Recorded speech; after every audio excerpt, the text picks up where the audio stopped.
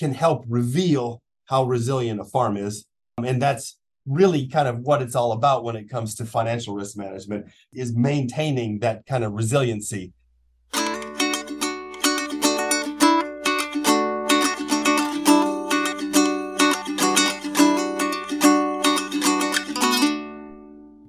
Welcome back, everyone, to the Dairy Science Digest. This is a podcast designed to bring the Journal of Dairy Science straight to the ears of dairy producers. I'm Reagan Bluell from the University of Missouri Dairy Team, and today we're discussing financial risk. We're joined by Dr. Chris Wolf from Cornell. He and his team have used 10 years worth of benchmarking data from 105 above average herds in New York to assess risk to develop the featured journal article in Press, Financial Risk and Resiliency on U.S. Dairy Farms, Measure, Thresholds, and Management Implications. But before we do this deep dive, welcome, Chris, to Dairy Science Digest. Could you please take a moment to introduce yourself to the audience? Sure. Thanks for having me here, Reagan. Yeah, my name is Chris Wolf, and I'm an agricultural economist in the Dyson School of Applied Economics and Management at Cornell University. Very good. And you spent about 22 years prior to that up in Michigan State. And I know that this is probably a bit of a touchy topic with current market conditions, but there's a lot of really great content that you've put together for producers to understand how to best hedge this marketplace. So let's jump right into the weeds of the financial risks so that we can glean the parts that every individual producer needs. As a production-minded individual, I recognize the critical importance of economics, and I'm sure the listeners do too. And I would just want to put a plug in there that there's a link to the article here in the podcast. I would encourage everybody to take a moment to read through, especially the front end of it. You've done a fantastic job really kind of piecing apart what all of these different individual pieces of data and how to calculate them. With it being so close to tax time, we've got all of these numbers here right in front of us. Now is the perfect time perhaps to be looking through it. So I guess let's pause and start first with describing the data set. How did you find these 105 herds? And tell me about 10 years worth of data. Sure. So Cornell has for many decades published what's called the Cornell Farm Business Management Summary. As part of Pro Dairy, my co-author on this paper, Jason Karses, runs the Dairy Farm Business Summary and does an excellent job of it.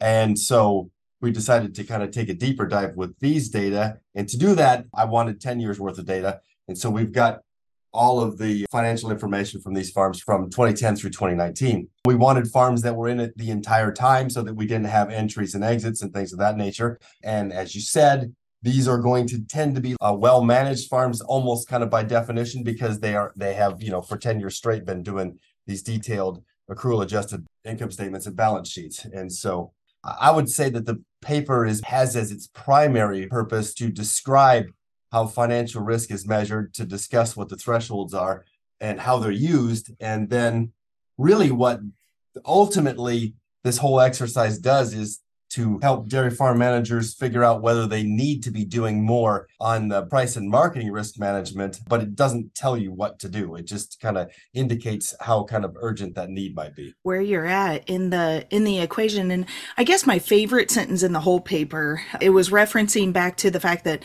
farming, of course, has a lot of external pressures like weather, and we all like to talk about that.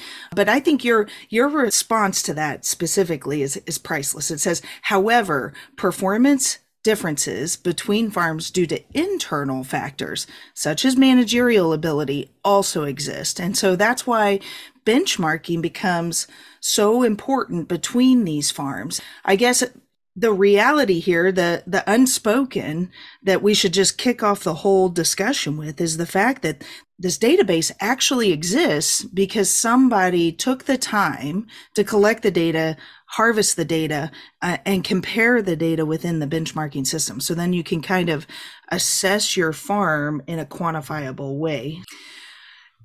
On average, your debt to asset ratio for all farms, you quoted ERS in 22 saying that that's about 0.14. However, for commercial dairy farms, it's 0.3. So we know that we need to maintain access to capital. It's It's essential. So, what can producers listening in do to ensure their relationship with their lender is stable? Sure, yeah. So, like as you were saying, the kind of average for the U.S. USDA farms includes a lot of part-time farms. When we talk about having 2 million, 2.1 million farms in the United States, a lot of those are part-time farms or what we might describe as hobby farms, and there's absolutely nothing wrong with that. But there are very few dairy farms that aren't full-time, or That's at right. least full-time for at least one person, and generally for many more than that. And so, when it comes to using outside capital, so borrowing money, the average debt to asset ratio is about 30%. And that's not just for dairy farms, that's for lots of other kinds of farms as well. And, there's good reasons to utilize debt, right? As long as you can generate a higher return with that borrowed capital than what you're paying in interest and fees, then you're better off. And frankly, we've had really cheap capital for a long time. Mm-hmm. And there are tax implications to using borrowed capital, right? You get to write off the interest, and you can, if you make a bigger purchase, you can use accelerated depreciation to write it down more quickly and stuff like that. So, On the debt to asset, maybe I jumped right in there. I was specifically asking about debt to asset and what can producers do to ensure their relationship with their lender is stable. But in the grand scheme of things, I wonder, is that the right metric that you want to kick off with? well, that's a really good question. And what I would say is this. There are multiple dimensions which we go through in the paper that are related to how the farm is performing financially and therefore what the underlying financial risk is. There's a tendency to focus on profitability for performance, and in general, right? If a business is profitable, then the other aspects tend to follow, as long as you kind of are responsible about the way you pay down debt and how you manage your liquidity. But really, to me, the dimensions of farm financial performance are profitability, which is generating returns especially to the unpaid factors, unpaid labor, management of capital, which there tends to be a lot of on dairy farms. Secondly, there's solvency, which is the extent to which the asset values exceed the underlying liability so that you have a positive net worth or equity position. And third is liquidity, which is having some availability to pay your bills as they come due, in the sense that you have the current asset values in excess of your current liabilities. And then we kind of go into financial efficiency, which relates to things like your operating expense ratio and your net farm income ratio, which is the how much profit you're generating per dollar of revenues that you're generating. So when lenders are considering the risk that they're looking at from their perspective for providing outside capital, they're going to look at a combination of all these different factors, and also their relationship with you and what they know about your management ability and character. But maintaining access to outside capital is important in case you have a shortfall, so that you need maybe an operating loan or you need to Sure. restructure. So understanding how they view the risk that's involved in loaning you money is important, A, to maintain access, and B, because the riskier you are, the more likely they are to charge you a higher interest rate. It's a risk premium from their point of view. And, past research would suggest that it could be 1.5% difference between a high risk farm and a low risk farm. And, especially when we're talking about long-term loans here, that adds up to a lot of money over Yeah, it time and does. much higher expenses. You bet. Absolutely. You touched on many of my questions.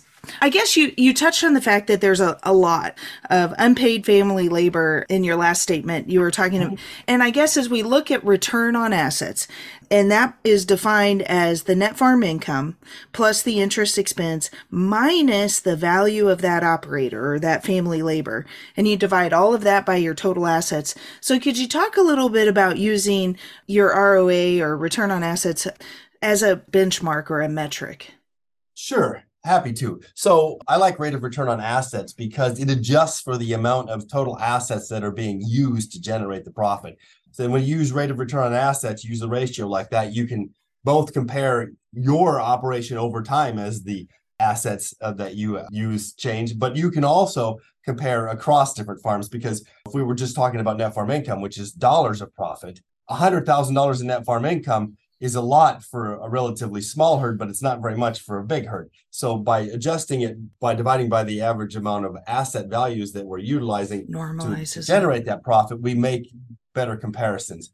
Dairy farms in particular are very capital intensive. So there's a lot of assets involved in generating the revenue. So when we're looking at rate of return on assets And these farms over the 10 years, it ended up being in the neighborhood of about 5%. And in kind of long-term dairy farms, you look at 5-6% with a lot of volatility, right? So that Mm-hmm. average, not a lot of years are you at that average. The good years like 2011, 2014, and 2022 looks to line up as a higher one too. Then 2014, we were at like 12.7% on these farms. Right. But there were also years that were near zero or even negative, which is terribly discouraging. That means you did all that work to milk those cows all year long and paid for the right to do it. But as far as the rate of return on assets that you're specifically talking about, if there are no unpaid management and labor, then you obviously wouldn't subtract anything off there.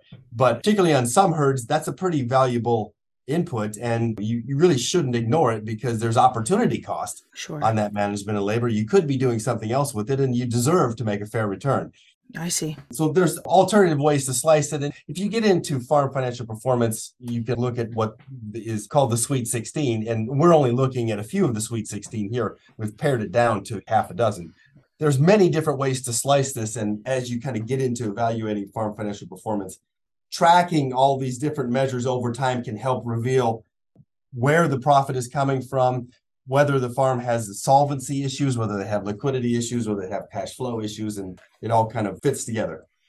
When I look across the industry, I see a lot of gray heads in the crowd, and I know that farm succession planning, I'm sure we could talk for hours on end about that financially and how to navigate that. But long and the short of it is there's a handful of farms that are seeking to go to the third or fourth generation at this moment that may or may not have had the reinvestments needed. And so when you're looking at that young person in the eye and you're talking to them, which one of these metrics or which combination of metrics should they be assessing when they're determining to take on a fairly substantial amount of debt going forward to reinvest into the generational herd, perhaps even going to a green site on the farm and building a brand new dairy in 2023? How can we on paper justify that that's going to work or not?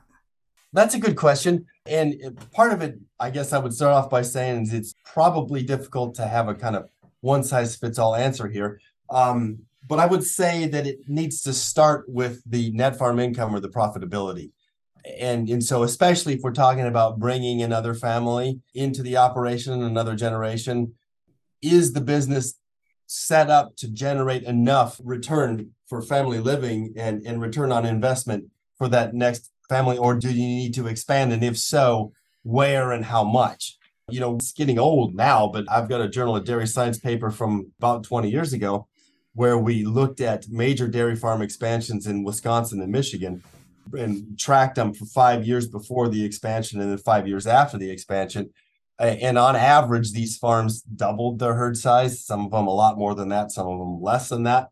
But I would say 5 years post-expansion, at that point in time, the single biggest regret that the people had was that they hadn't expanded more while they were doing it, because there tends to Wow. be economies of size in the Right.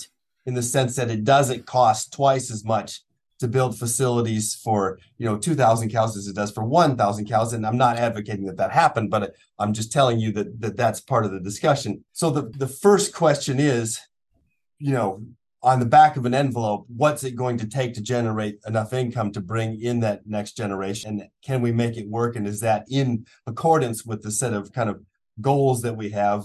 But you are going to also need to understand, if you do a major expansion, what is that going to do to your solvency position? How much is that debt to asset ratio going to increase? There definitely is a life cycle to managers, right? To management teams. Mm-hmm. And it's definitely the case that you are going to probably have a higher debt to asset ratio when you're younger, when you're expanding. And as you get closer to retirement, then you're going to tend to want to have less money borrowed. But in the case that you're talking about, there's multiple generations. So it's the younger generation taking on more of the ownership and taking on more of the debt, but being able to make certain that they can cover that debt by looking at things like what we're talking about in this paper, such as capital debt repayment capacity Mm-hmm. and liquidity measures and other things of that nature. And that was absolutely captured. And I really think your tables do a great job mapping out some of the thresholds as far as the ratios that the ag lenders likely are looking at and that you need to look at to ensure that you are in a safe spot to protect your assets. So when you look at those safety thresholds, let's revisit the specifically the return on assets. And I just absolutely love the graph that you've got mapped out here, looking at each year broken down over time, that 10 years, and mapping out what the 10-year average, the low threshold versus the high threshold. Can you talk a little bit about what's this graph telling us over time, over the last decade? Sure. So yes, that figure really shows that for the decade, it was like a tale of kind of two halves, right?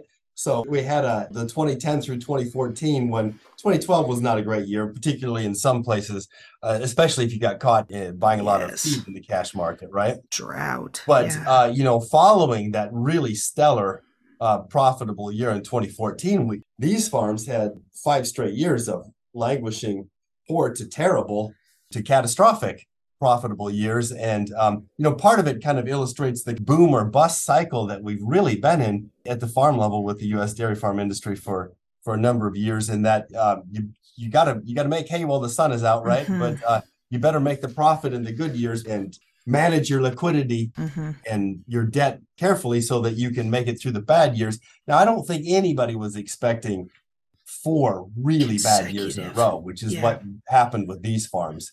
Mm-hmm. And they were fortunate to make it in. But yeah, definitely that figure is kind of striking as far as a couple of good years and then several very poor years.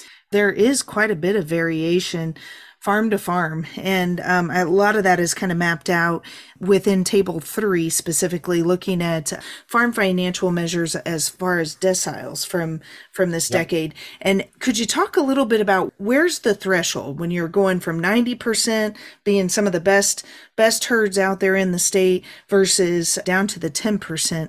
Can you talk about what that bell-shaped curve looks like? And I know all 105 herds throughout the entire decade, they stayed in operation to be in this data set. So speak a little bit on how in the world can they possibly have a negative return on assets of 2.7 and still be trucking right along for a decade? Well, hopefully for the ones that have the negative rate of return on assets, it's more of a one-time thing.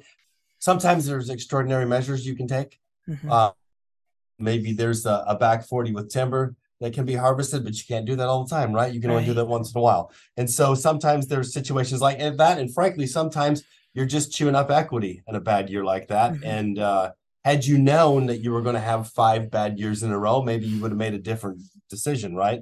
So that this part of the problem is, we're looking backwards at this, Sure. and everybody's living in the world where time's moving forward. But the other thing is, you don't tend to stay in the kind of the bottom decile. Hopefully, it was just a one-time occurrence. There is some definite moving around if you look at benchmarking, and really the idea with these deciles was to take a look at where these thresholds were, but also to look at a longer term distribution, because this is over 10 years here, and to say kind of where am I situated if I compare my records to this? How am I sitting? Mm-hmm. Because I think part of the goal here would be to encourage this tracking these financial performances over time and to benchmark your performance to similar operations to see how over time how you're performing relative to other operations.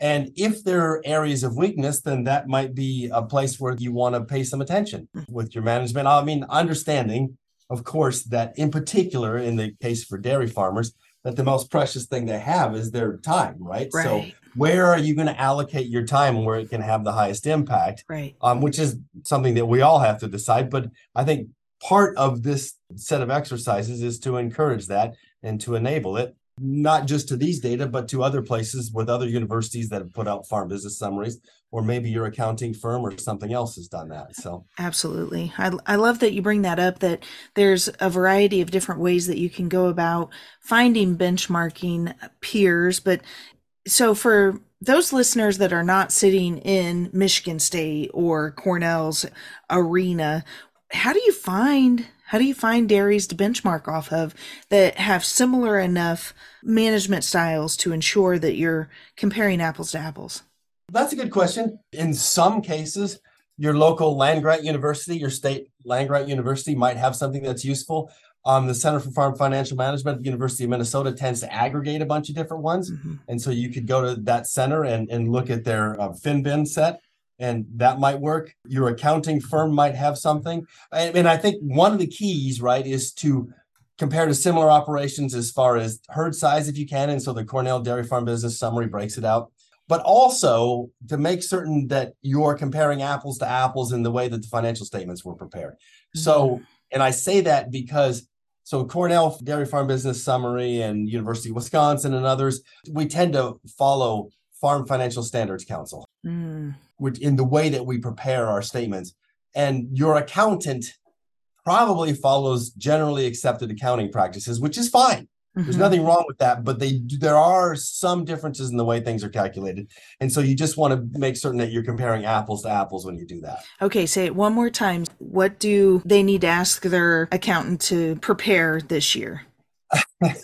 Well, I mean, you need a good balance sheet, market value balance sheet, and an accrual adjusted income statement. Very good. And the accrual adjustments are of profound importance when it comes to agriculture because, okay, if you just have your records that you do for taxes, which we all have to do, right. Most farms, almost all farms, use cash accounting basis for taxes, and that's great, and it enables you to do things like shift income and expenses from year to year to help maximize your after-tax income. But it's not a good measure. If you prepay all of your expenses in one year for the following spring's planting, those should count as the following spring's expenses, and accrual adjusting takes care of things like that. Perfect. So that's what I'm talking about there. You bet. Absolutely. I'm glad that you addressed that because that's what all of these are based off of is accrual. Right. I did want to talk a little bit about the debt repayment capacity and that ratio associated with it and how volatile it is. Can you talk a little bit about what is it and how do we measure it and how can you be sure when you're taking on a debt that that your business should be able to support that debt? Sure. Debt repayment capacity is one of the measures that lenders tend to look at. So when lenders are assessing loans or prospective loans, they're looking at a number of these different measures that we focus on in this paper, but they also look a lot at debt repayment capacity because primarily that's what they're concerned with, right? Sure. Their business is lending money, and if they don't get paid back, it's not going to work. Well, I mean, we just this last weekend we were looking at Silicon Valley Bank, yes, which, by the way, appears to have been caught up really in interest rate risk and was not paying attention to their own interest rate risk, since they seemingly had a whole lot of long-term assets invested at low interest rates and got caught with interest rates going up. So interest rate risk, right, is also a thing for lenders. It's real, right? Yeah. So there is interest rate risk for farms. Hopefully, a lot of farms right now have got their long-term debt locked in at those previously low interest rates. But this is going to be a problem for investment going future as we have these higher interest rates. But anyway, that's not what you asked about. But debt repayment capacity basically is a measure of how much income you have available to pay the principal and interest that you have coming due, divided by those planned principal and interest payments. And in this sense, it's not just a farm measure. The lender is just fine with you using off-farm income to help pay for this also, but they are looking at your projected ability to pay this back. And it does tend to move up and down a lot, but mostly driven by net farm income, sometimes by off-farm income. But in one way that farms deal with this is there tends to be kind of absorbed sometimes in family draws, right? So you use more for family expenses when you have a good year, kind of catch up on some things, and then not so much when you have a bad year. The focus on the debt repayment capacity really came about because the 1980s, a lot of lenders got burned. Going into the 1980s, farm lending was really about solvency. It was primarily about debt to asset, equity to asset.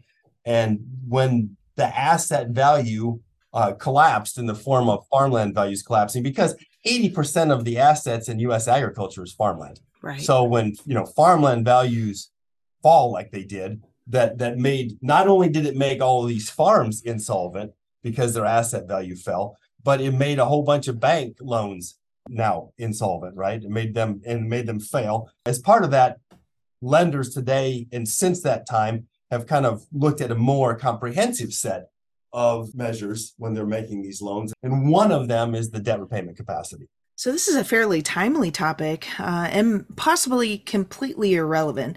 But since I've got an economist on the line, how do you perceive that the Silicon Valley bailout will positively or negatively impact farm lending? That's a good question. I think that part of what that revealed was kind of how susceptible a lender can still be to kind of a bank run and kind of groupthink. Mm-hmm. It's a little bit shocking how little attention that bank seemingly was paying to their own interest rate risk, because there are ways that they could have been hedging that or dealing with that Earlier. The FDIC does a really good job, I think, of looking at bank performance, and they're kind of so good at coming in, assessing where the situation is on the bank, finding a bigger, more solvent bank to take it over in a lot of cases and moving on. Maybe this situation suggests that the FDIC needs to pay more attention to interest rate risk at the bank level. And maybe that happens. It's a good question. Lending in agriculture has evolved over time too, right? Because we now have farm credit, the farm credit system providing so much of it, and their kind of underlying model for generating funds is different than a traditional bank. And so we have that mixture. I think that U.S. agriculture and the dairy industry in particular are pretty sophisticated today. And I think the lenders have kind of moved along with them and becoming more sophisticated. So hopefully, it doesn't mean anything. I know whenever anything happens like this, everybody goes, is this the 80s over again? Right. And it's kind of it's because it was so traumatic and catastrophic for U.S. agriculture that it's kind of one of those things you just don't get over. And anybody that was in U.S. agriculture that lived through the early to mid 80s kind of never got over it either. Right. and that's okay, right? It's important to learn that lesson so that we don't repeat it. Very good. One would hope. Right. But you never know. As so with that, let's talk a little bit about farm resiliency and financial resilience and how we can be sure to maintain resilience. So when we're talking about financial resiliency here, we're talking about, so resiliency kind of has two dimensions to it. One is when something bad happens, how much does that affect you, your farm business performance in this case? So if we have a really bad milk price year, because frankly, milk price drives revenues on dairy farms for the most part, and feed cost is by far the most important expense. So anytime we have something bad happen, especially if milk price is down or feed price is up or some combination of the two, and really that's what we're looking at for 2023, right? Is we're looking at milk prices coming down, possibly $4 or $5 a hundredweight in all milk, and feed prices, at least for the first part of the year, being very similar to where they were last year. So 2022 was a good year because the milk price was high, so we can absorb that high feed cost. But anyway, so the resiliency then is how much does a lower milk price affect your financial performance? And here we're thinking about across all those dimensions. Obviously, it's going to have direct effects into profitability, but what does it do to solvency? Do you have to take on more debt? What does it do to your liquidity? Do you have enough cash on hand? And then the other aspect of resiliency is how quickly you bounce back from it. Either it doesn't affect you as much and or you bounce back quickly. And if those are true, then you're kind of financially resilient. And so all of these different measures that we've been talking about can help reveal how resilient a farm is. And that's really kind of what it's all about when it comes to financial risk management, is maintaining that kind of resiliency. So either minimizing the likelihood of a poor outcome or minimizing the impact if that outcome happens, or enabling a quick recovery. Although that's more difficult to do when we have four bad years in a row. Right. You just can't look at that graph and forget that. So I guess to me, the big elephant in the room that we haven't talked about at all is risk management. And what tools do we have available to us? And what does the new incoming farm bill look like for dairy producers going forward? Sure. With respect to the financial risk management, it's all about maintaining credit reserves, maintaining a sufficient amount of liquidity. Of course, by the way, there's opportunity cost on having too much liquidity also, right? So if you have lots of cash on hand, for Yeah. example, then that cash maybe could have been invested to be more productive. So there's a trade-off there, and there's some kind of optimal amount of liquidity, but definitely you want a current ratio, if you can, of above 2. So $2 of current assets for every dollar of current liabilities. But maintaining a financial reserve in the form of liquidity and a credit reserve, and using insurance policies where that's appropriate, definitely helps with the financial risk management. But I think also one of the major points, and maybe the major point of this research, as far as I'm concerned, is if you are sitting at one of these thresholds so that your equity to asset ratio is approaching 0.5, and you definitely want to stay above 0.5 so that you don't fall into the high risk category for future lending. If your current ratio is below 2, maybe even approaching 1, then that indicates that you are less able to deal with a bad profit year, in the sense that either because feed costs are high or milk prices are low. And obviously the important thing is the relative ratio of those two. Right. So that if you are near these financial thresholds, it's probably more important that you make certain that a bad price year doesn't push you below them. And that leads you to things like the dairy margin coverage program, futures and options, the dairy revenue.